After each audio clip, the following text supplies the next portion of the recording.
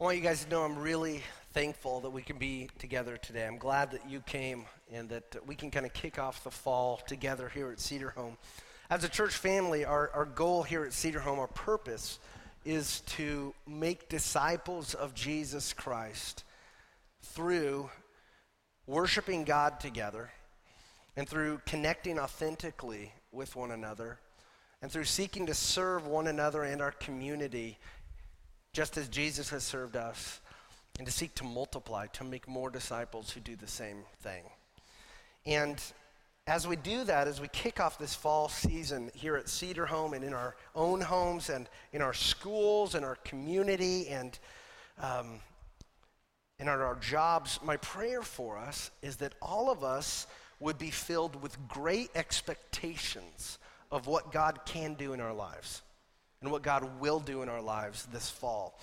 We serve a really big God, a really powerful God who is for us and who wants to work powerfully in our lives, in your life. So let's not treat God like he's small. Let's not treat God like he is weak and indifferent to our needs and to our dreams, because he's not. Instead, let's come to God boldly. Let's come to him today and this fall, and let's ask him together to do great things, to do new things in our midst and in our lives for the glory of his name.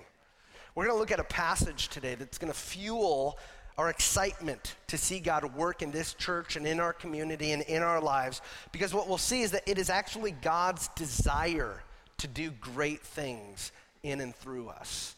So if you've got your Bible with you, open up to John 14. We'll be in verses 12 to 14 today. John 14, verses 12 to 14. In this passage, Jesus is eating his Last Supper, his final meal, with his disciples in a small upper room in Jerusalem.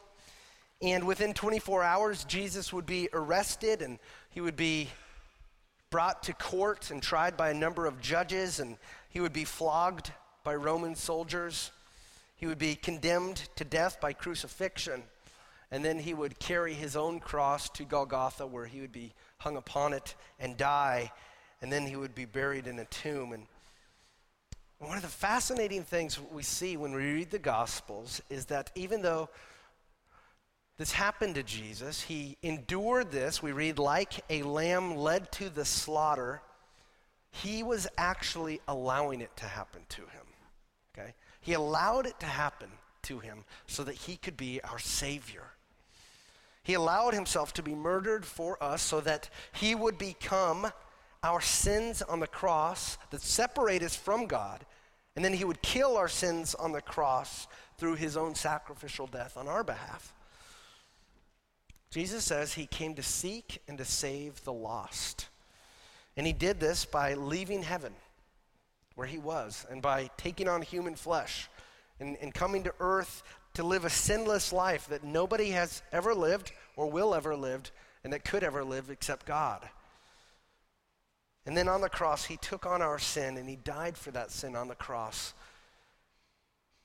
He removed the barrier of sin that was separating us from fruitfulness and flourishing with God.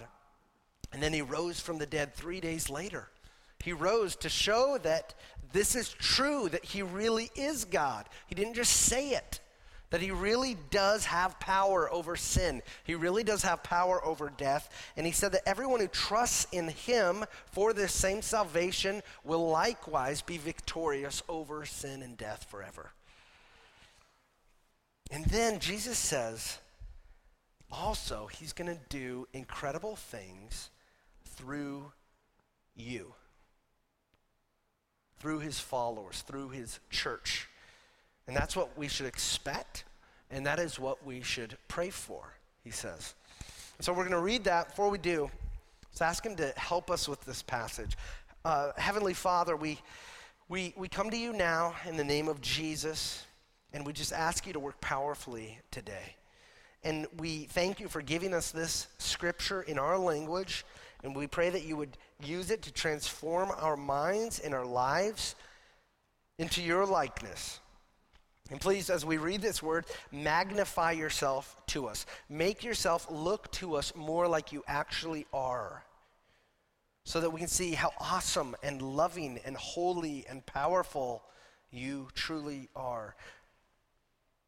As we read this word, please teach us, Holy Spirit. Please bring our wills and our desires into alignment with your will and your desires. As we do this, we know that we have enemies, obstacles that don't want us to get anything out of this scripture today. So we pray that you would protect us from Satan and his demons. Protect us from the barriers in our flesh that might hinder us from hearing you now. Please do the same thing for the teenagers or the kids over in next door and the kids in the nursery.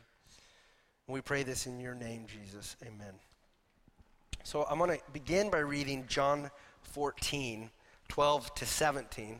Give us a little context. And then we'll focus on verses 12 to 14. So Jesus is talking to the disciples. He says, "Truly, truly, I say to you, whoever believes in me will also do the works that I do. And greater works than these will he do, because I'm going to the Father. Whatever you ask in my name, this I will do, that the Father may be glorified in the Son. If you ask me anything in my name, I will do it. If you love me, you will keep my commandments. And I will ask the Father, and he will give you another helper to be with you forever, even the Spirit of truth, whom the world cannot receive because it neither sees him nor knows him. You know him, for he dwells with you and will be in you." So Jesus begins by telling the disciples, "Truly, truly, I say to you, whoever believes in me will also do the works that I do." Okay? And he begins this sentence with this word truly. And he says it twice, truly, truly, which essentially means listen closely, because I promise I'm telling you the truth. Remember in verse 6, Jesus said, "I am the way and the truth and the life." And so Jesus wants you to know, as we read this, he wants me to know that he is ultimate truth. He is the definition of truth. Everything he says is true. And we should believe that he's telling the truth even when he tells us things that sound too good to be true. He says, listen closely, I promise I'm telling you the truth. Whoever believes in me will also do the works that I do. So Jesus says that somebody is going to do something. Who is the somebody? Whoever believes in me. Okay? It's not merely the 11 disciples in the room. The somebody is whoever believes in him. Whoever believes that Jesus is God's Son, and whoever believes everything that Jesus has been teaching us in John 14, that God the Father dwells bodily in him. And so that means that if you believe that Jesus is God's Son, if you've trusted in Jesus, his life, his death, his resurrection to rescue you from this brokenness that separates you from God, then you are who Jesus is talking about here. It's pretty incredible. And he says that you will do the works that Jesus does. You will do Jesus' works. Okay, now, that obviously doesn't mean that you will do the work of saving yourself, okay, on the cross and through the resurrection, because that's something only God could do. But Jesus says you will do his works, and we as a church together will do his works together. So, kind of begs the question, what are Jesus' works that we will do? Keep the context here, okay? In this context, Jesus is talking to the disciples about the works they will do as they advance the gospel to the ends of the earth. And since those who trust in Jesus are also his disciples, then the works that God does through us will also serve to advance God's kingdom to the ends of the earth. Now, works doesn't just mean miracles. Works might include miracles from time to time, but they'll also include what we might consider less impressive acts of simply obeying God every day.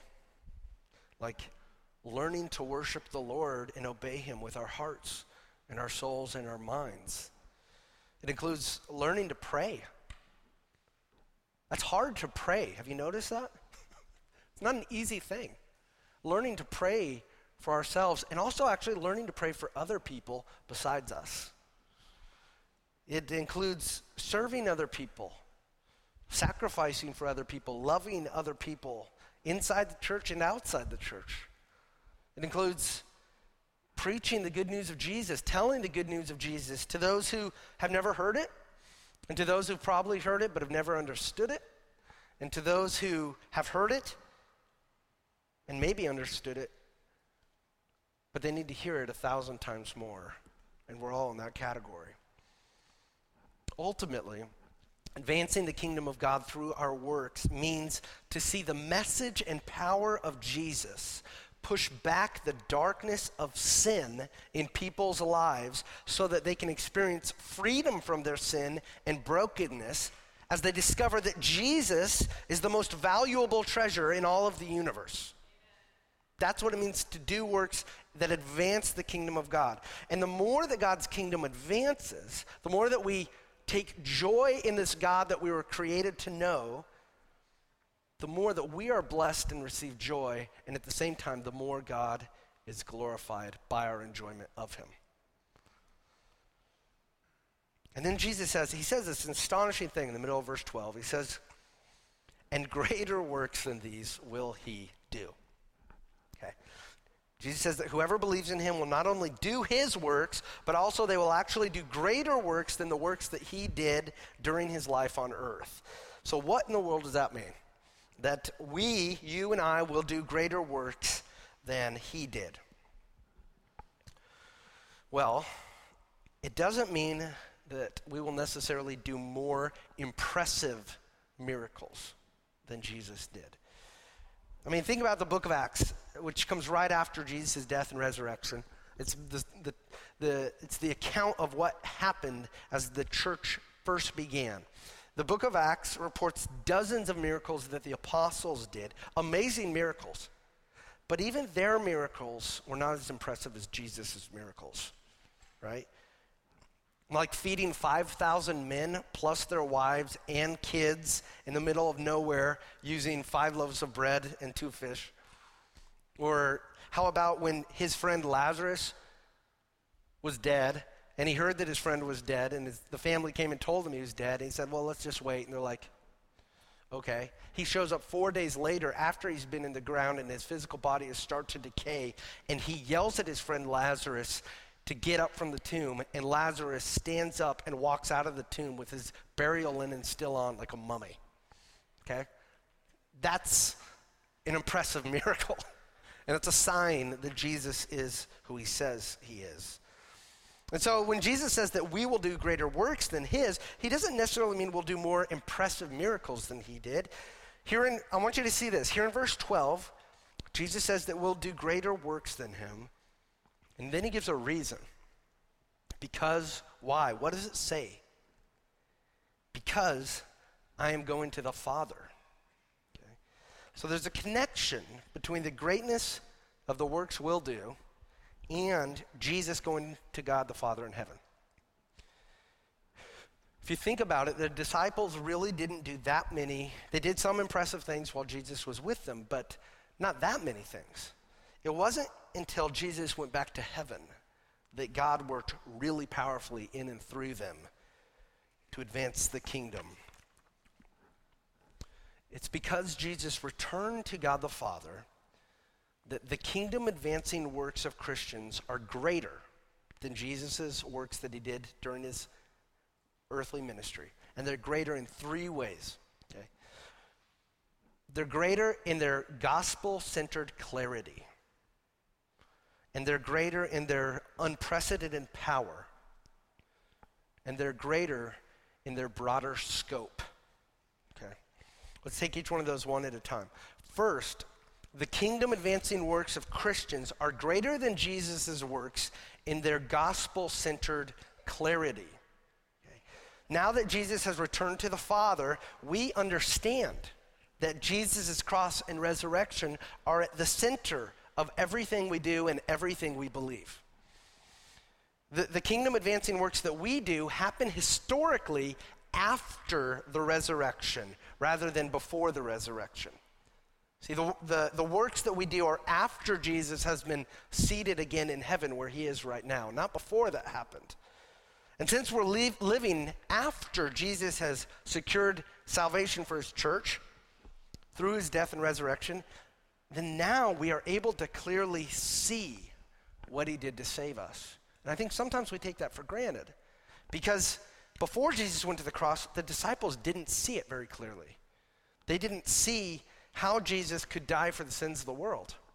They didn't see how could he rise from the dead? What does this mean? He's going to go back to the Father? He's going to sit in heaven? What does this mean? But we live in a time in history when the New Testament has been written. They didn't. We live in a time in history when the gospel's been more clearly explained, and we've seen how the gospel has advanced throughout 2,000 years of church history. And so, as Christians in 2016, we're able to pinpoint the death and resurrection of Jesus as the central event that explains our kingdom advancing works that God does through us. Our works are done with a gospel-centered clarity that points to Jesus, to his life, to his death, to his resurrection, as the action that God took to save us from sin and from the punishment of sin, which is separation from God now and forever in hell. And Jesus says we can receive the salvation of that if we trust in Jesus to do it, and that he did it, if we trust in him. So the kingdom advancing works of Christians are first greater in the sense that they have gospel-centered clarity. The kingdom advancing works of Christians are greater than Jesus' works also in their unprecedented power. We're certainly not more powerful than God. We're not more powerful than Jesus, but our works are greater in the sense that because Jesus is now in heaven, God the Father sent the Holy Spirit to work more powerfully through his church than he had ever done before. Okay. After Jesus ascended to heaven, God the Holy Spirit, we read this in Acts, came upon all of Jesus' followers and filled them and empowered them for ministry in an unprecedented way. And that's what happens to you and I when God regenerates us. He makes us new creations. He enters into our heart. And after Jesus defeated sin and Satan on the cross, the Holy Spirit took Jesus' victory, took the power of his victory over sin and death, and he infused the church with this newly obtained power. We see this really clearly in Acts in the way that the Holy Spirit recreates hearts and massive crowds of people respond positively to the gospel in faith. And the kingdom of God grows in Acts in ways that it was not growing when Jesus was still on earth. If you remember, a lot of times you'll read this line, and many left Jesus. This is a difficult teaching, they say. Many abandoned Jesus. But after the Holy Spirit came, God worked in a powerful new way. So whether we're talking about the kingdom advancing works that we see the apostles do, or whether we're talking about the works that Jesus does in and through us, the only reason any of these works exist is because of the power of the Holy Spirit working in our lives and working powerfully in our lives in a way that the Holy Spirit wasn't working before Jesus went to the Father.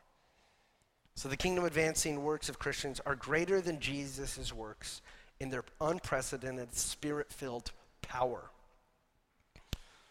And then third, the kingdom advancing works of Christians are greater than Jesus' works in their broader scope than Jesus' works. From the moment that the Holy Spirit filled those apostles at Pentecost, and they miraculously spoke the gospel in the native tongues of all the different people in their presence, it was clear that God was moving in a new way to reach all the peoples of the world. Now, during Jesus' earthly life, where did he live physically? Well, he stayed mainly between the Sea of Galilee and Jerusalem in the south, and he spent some time down in Egypt, but mostly he was in that area. And now, though, since he's seated on the throne in heaven, King Jesus is advancing his kingdom through us, through the church, to reach people from every group that exists on planet Earth. There are masses of people currently being saved, trusting in Jesus in predominantly Muslim countries and predominantly Buddhist countries and predominantly Hindu countries and other places where Jesus never physically stepped foot. But from his royal throne in heaven, he's advancing his kingdom through his church to places he never went physically. And this fall at Cedar Home, man, we're going to have some really cool opportunities to hear from Christians living on other continents about how God is working there and how we can partner with them to be part of what they're doing. Next Sunday, my friends Michalisi and Erica will be here from Swaziland, Africa, and they're going to hang out after the service just for about 30 minutes and tell us about their ministry. And we just want to encourage them in their work and find out what can we do to help you in your ministry to orphans. And then on October 23rd, my friend Eric Johansson and his wife, they're going to be visiting from Thailand. And they're going to share during the Sunday school hour about how they're training young Christians and pastors from Thailand and from other places in Asia where it's illegal to be a Christian. And then on November 13th, our friends from Arlington, Danny and Don Wiebe, are going to share during Sunday school about their ministry in Chad, Africa, where they are reaching Muslims with the gospel by teaching them English by using the Bible. All three of these couples, they're coming here. They're coming to our turf. And man, I just really want you, I really want you to join us for that. Our world needs to be expanded in our minds. We need to understand how big this place is that we live on. And we want to learn from these people and encourage these sweet, faithful families who are sacrificing a lot to advance the kingdom in places it's never gone before or hasn't gone faithfully before. So whether we're doing kingdom advancing works in Swaziland or Thailand or Chad or here in Stanwood, Jesus is working through us to reach a greater scope of people than he reached during his life on earth. So let me summarize that. The kingdom advancing works of Christians are greater than Jesus' works in their gospel-centered clarity and in their unprecedented power and in their broader scope. Thank God for 8 good commentaries I read that helped me with that. There's a lot of different opinions on that. Now let's look at John 14, 13 to 14. Jesus says, "Whatever you ask in my name, this I will do, that the Father may be glorified in the Son. If you ask me anything in my name, I will do it." Okay, here we go. Back-to-back tough verses. This is one of those verses you can't take out of context.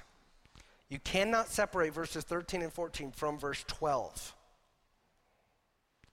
Jesus is not guaranteeing us health, wealth, or a new Lamborghini here, okay?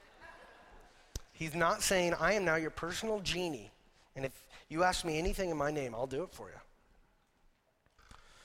We know that's true. Probably a lot of us have tried it.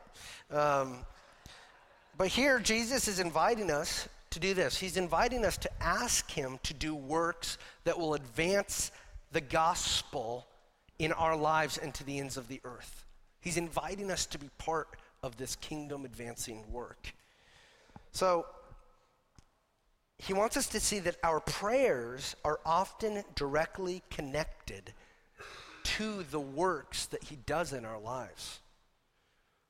It doesn't have to be, but that's how God set this reality up, that our prayers are linked to the way that God works in our lives often. And when we read a passage like this, it's important at the same time to remember verses like 1 John 5:14, the same John who wrote this gospel. And he says, this is the confidence that we have toward him, that if we ask anything according to his will, he hears us. So Jesus, his promise to do anything that we ask him to do, it assumes that we're submitting ourselves to his will and to his wisdom. He doesn't say in verses 13 to 14, get this, whatever you ask, this I will do. That's not even what he says. He doesn't say, if you ask me anything, I'll do it. He says, whatever you ask in my name, this I will do. If you ask me anything in my name, I will do it. So what's this in my name business? Is this kind of a magic formula that we tack on at the end of our prayers, and if we just say this name, then we'll get whatever we want? No. When Jesus tells us to pray in his name, he means that as we talk to him, as we pray, we should seek to desire what he desires. We should submit ourselves to God in his sovereign wisdom when we approach him. We should seek to see him glorified. Is our desire here to see God glorified through our prayers and through the way that he responds to our prayers. We should remember when we pray in Jesus' name that he is powerful. He is the only mediator we have who infuses our prayers and our works with his sin-defeating power, with his death-defeating power, with his barrier-defeating power. So praying in Jesus' name isn't a magical spell. It's an act of submission to the sovereign will and wisdom of God. When you step back again and look at this larger context here, you'll remember that Jesus doesn't even say that we're praying to God that he would do the works that we just think up. He doesn't say, you're going to do your works. Specifically, he says, you're going to do my works. That's why in verse 12, Jesus says, whoever believes in me will also do the works that I do. So as we pray in Jesus' name, we're praying that God the Father would do in our lives the same works that he did in Jesus' life to advance the kingdom. And these kingdom advancing works, it says in verse 12, will be done by people who believe and trust in Jesus. They will be done by because we pray to Jesus and ask in his name and submit to his will. That's what verses 13 and 14 say. And these works will be done in alignment with God's commandments, which we see in verse 15, where Jesus says, if you love me, you'll keep my commandments. So when Jesus tells us to pray to him, he encourages us to come to him and talk to him.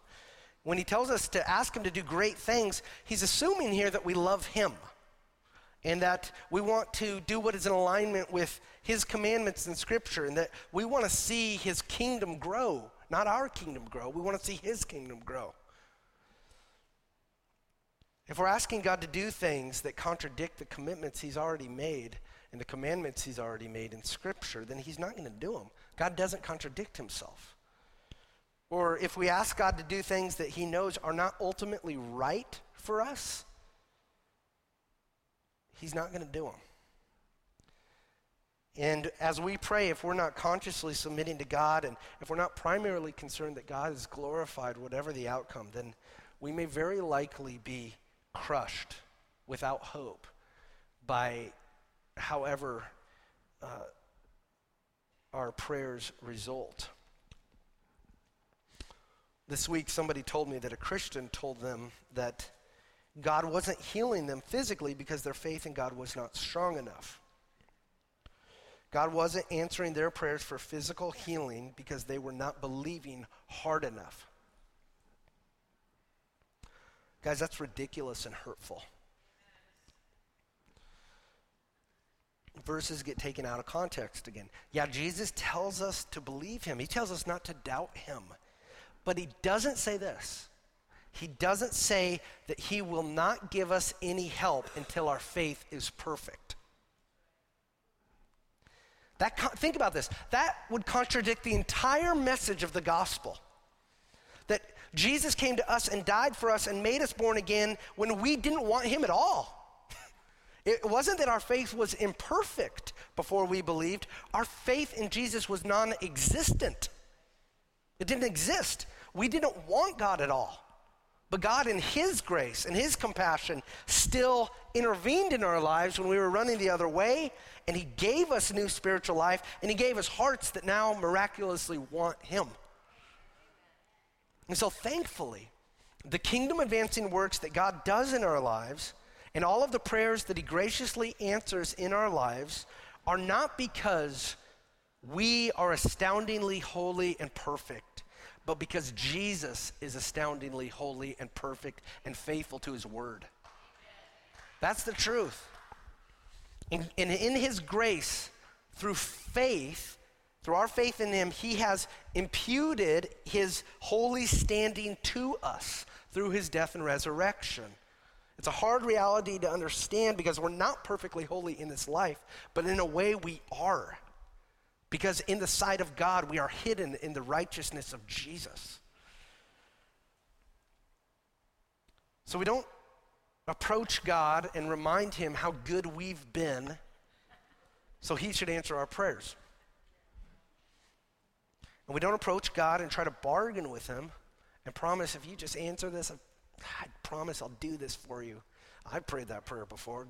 Man, it's not how you approach God. It's a very small view of God's holiness when you do that. Instead, we humble ourselves and we acknowledge this, that the only reason I can even say this God's name is because he is my mediator. We can approach him confidently. We can come to him boldly because he is the one who wants us to approach him. He's the one inviting us to come to him. Advancing the kingdom in and through our lives was his idea. It wasn't our idea. It was his idea. And so we can be sure of this. We can be sure that we're not twisting God's arm when we ask him to do his works in our lives that will advance his kingdom according to his will. J.I. Packer writes, "When we pray, it is not for us to suppose that we twist God's arm or are any way managing the situation. We aren't. We should learn to think of our praying as less a means of getting from God what we want than as the means whereby God gives us the good things that he purposes to give, but that we're not always in a fit condition to receive. God intends all along to give these good things, but he waits to be asked so that we will properly value the gift when it comes, and our hearts will be turned in gratitude and renewed trust to the one who gave." Jesus says in John 14:13 that he's glad to answer our prayers so that the Father may be glorified in the Son. Even though the Father and the Son and the Spirit are all equally God, Jesus always submits to the Father, seeks to see the Father glorified. And may we follow Jesus in this way as we submit to the Father's will for our lives, and we seek to see God glorified in our lives. And may we pray to that end. Now, if Jesus is going to do great kingdom-advancing works in and through our individual lives, and if he's going to do great kingdom-advancing works through our church, then what are the works that we should ask him to do? Because our prayers are linked to the works he does. Well, we ask Jesus to help us to live our lives in a way that treasures God and his will more than anything else. You ask Jesus to help you trust him more. Because I can guarantee that none of you trust him the way you should, and neither do I. We ask God to help us enjoy him more, help us to think about him more, because that's where true life is. That's where our freedom is. It's with God. We ask Jesus to help us worship him more with our thoughts and with our words and with our actions, because that's where true joy is. We got to take thoughts captive in our minds that don't worship God. And we have to make them serve the gospel. We flip them on their head with the truth of Scripture.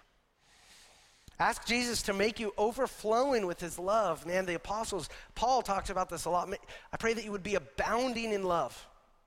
Pray that God would make us abounding in love so that you can love others well and sacrifice much for others, but it doesn't even feel like you're sacrificing much for others because you're so filled with the love of Christ and you're so full of amazement at how much God loves you.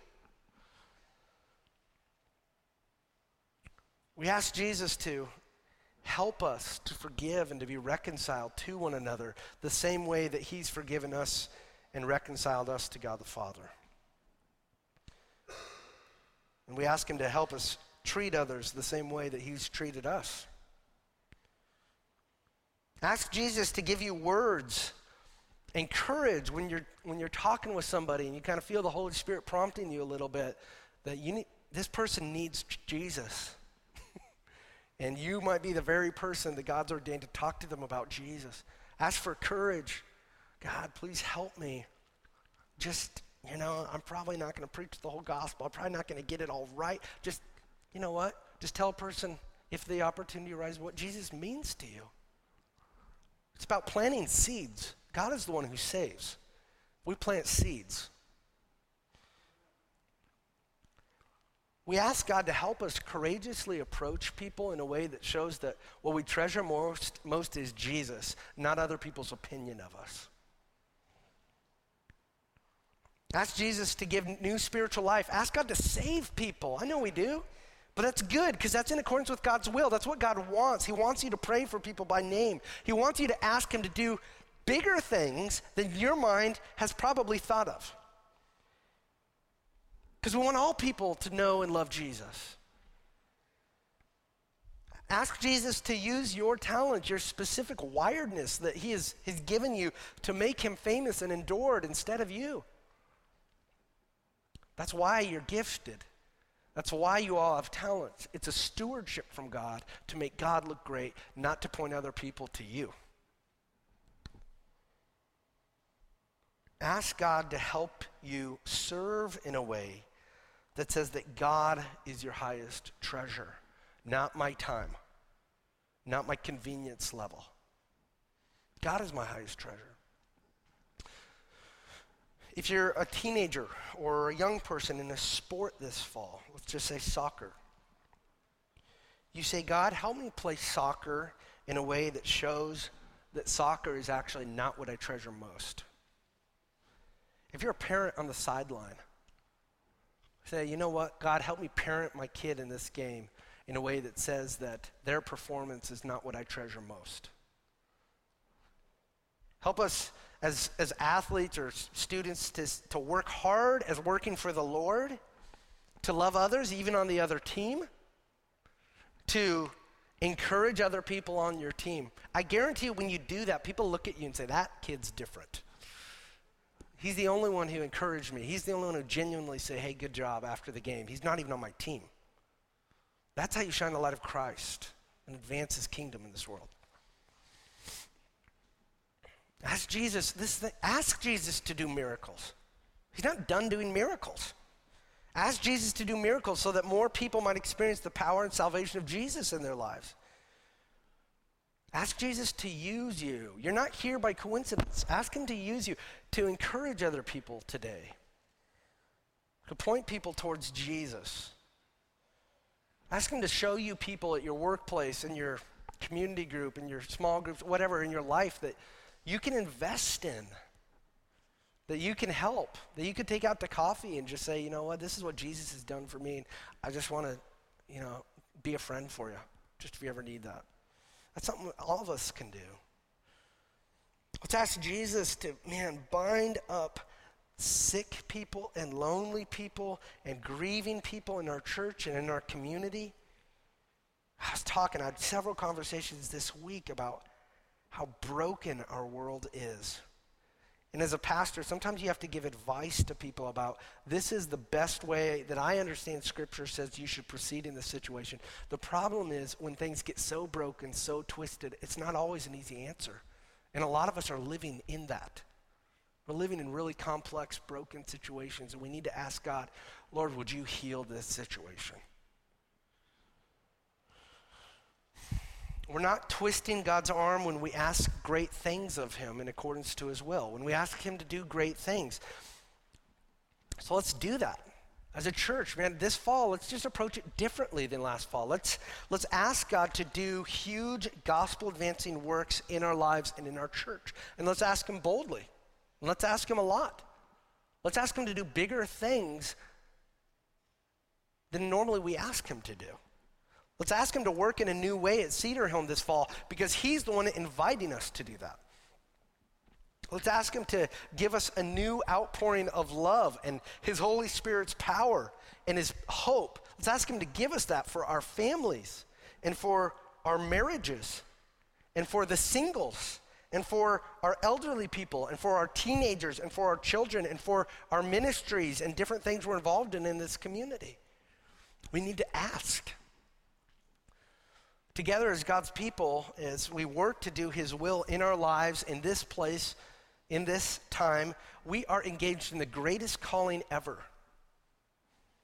So let's not allow our minds and our hearts to maintain a small view of God and what he can do. Let's have a huge view of God. And let's pray that he would do huge things in our lives for his glory and for our joy. Let's pray. Lord, we thank you that you've invited us to come to you and ask big things of you. We thank you that as we approach you, we know that you are more perfect than we are, you are more right than we are, you are more wise than we are. And so ultimately your will is best, even when that's hard for us to swallow. Please help us, God, to trust you, because we need that. And we ask that you would do great works in our lives so that we can see the darkness of sin pushed back in our lives, pushed back in our homes, pushed back in our community. That you would use our church to be this bright light that pushes back actively against the darkness, the spiritual darkness that surrounds us. Not because we are better than people, but because we have you in us and you are better than people. You're awesome, and we just thank you for your grace and compassion and that you invite us to ask big things of you according to your will. We pray for more of that in our lives. Help us to love one another as we do that. We pray this in Jesus' name. Amen.